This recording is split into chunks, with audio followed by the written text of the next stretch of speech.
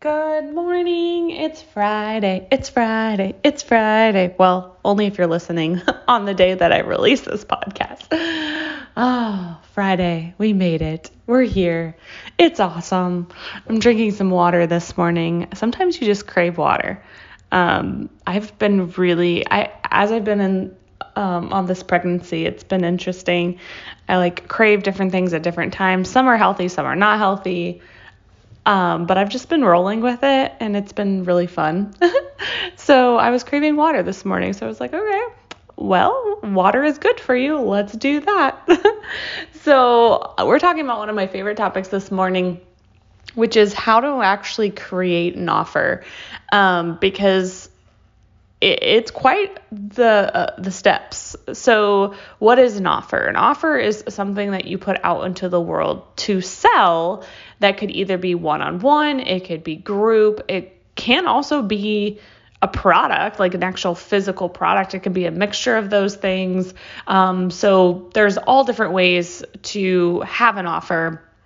But at the end of the day, it is offering your audience something to solve a problem at the bare bones of it, right? So I want to go high level and give you the actual steps. So I'm not going to get into the weeds today, but we're going high level. So as you've been thinking about, oh my gosh, I have this idea, that idea, but what are the actual steps? Because there's actually quite a few steps and sometimes people forget some of the steps. So I wanted to go high level today. So the first step is the idea phase. I feel like people will definitely nail this one. They're like, oh my gosh, I have all these ideas. This is exciting, right? This is where all the dopamine is and the feel good energy and all of those things. We have so many ideas for days. So the idea phase is important because you want to brainstorm how you can support your audience, right?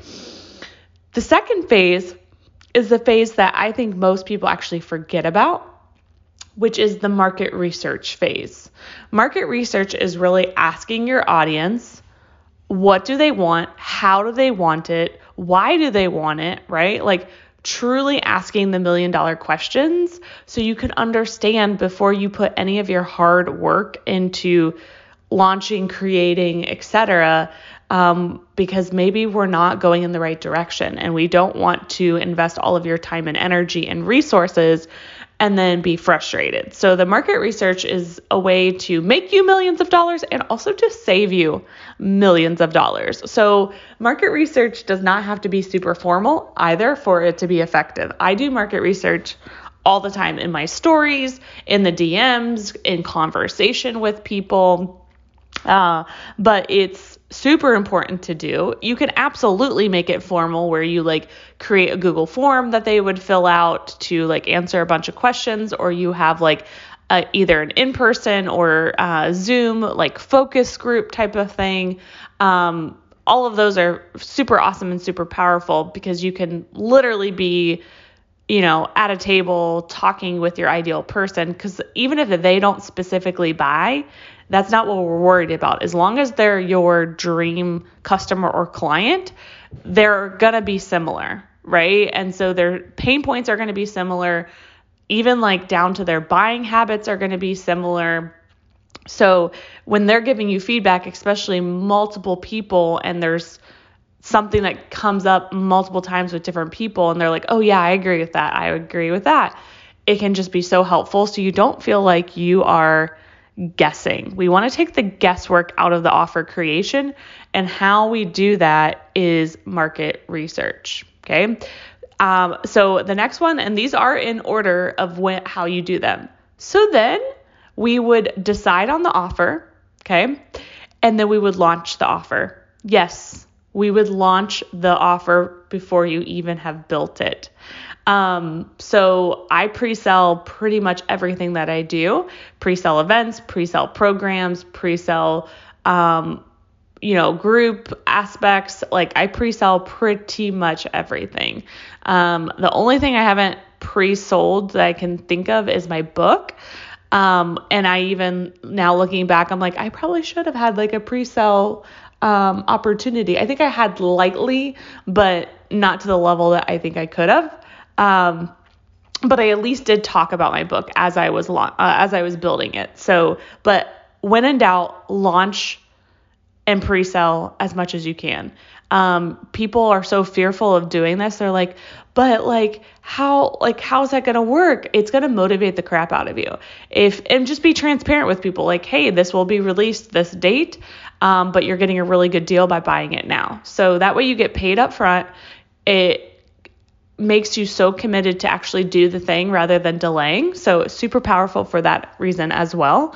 But you're going to launch, then you're going to build all the things, okay? And essentially build in real time with people. And then you're going to deliver it, okay? And then from delivering, we're going to tweak and modify, right? So no product, even the big retail stores have to tweak and modify after they create a product, right? So the tweaking, the modifying really does come, it does come from the market research phase again, right? We go back, we ask people, what are you liking? What are you not liking? What's not helping you? Do you want it in a different way, right? And I don't want you to get emotional about this, because when we can tweak and modify, more money is coming your way. We just want to make it better. And there's nothing wrong with wanting to make it better. So be excited about that phase because it's super powerful. And then essentially from tweaking and modifying, you would go back to launching again, building, delivering, and rinse and repeat. And the market research can obviously be all throughout. Even in your launch, you can get market research. So I never want you to not do market research. So that was super, super, super high level. But just to give you an idea of the time and effort that goes into creating and building an offer, it's a lot. I'm not going to lie. It is a lot. And some people struggle with the building and some people struggle with the selling. So really enrolling support where you don't feel like you're strong. Like if you could build an offer all day long, but you're like, oh, I don't want to sell it. We need some traffic help, right? We need an ads manager. We need a launch manager. We need maybe even a salesperson. So when you can see the areas that you're really good at and not good at, then we can really leverage you and leverage other people to be able to win the game. So I have a ton of people on the building side because besides creating the curriculum, uploading it, creating a sales page, oh my gosh, creating ads, creating social media posts, all of those things I can do, but this girl gets tired. It's just too much. So over the years, as my business has slowly grown, I've enrolled more and more support. So I'm going to quickly go over the phases one more time for you.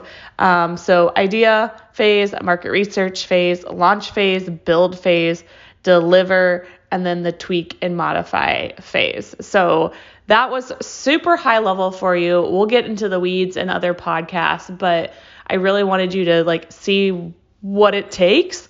This can happen over a couple months. This can happen over a half of a year, a whole year. The time frame is really up to you based on your lifestyle, based on your goals and all of those things. But the phases are very, very important. So please, please, please don't forget them, especially the market research phase. So I'm challenging you to go to the idea phase to start brainstorming because that's the super sexy stuff, and then go right into the market research phase. So let me know how you need support, and I cannot wait to see all your ideas to come to life. Make it a great day.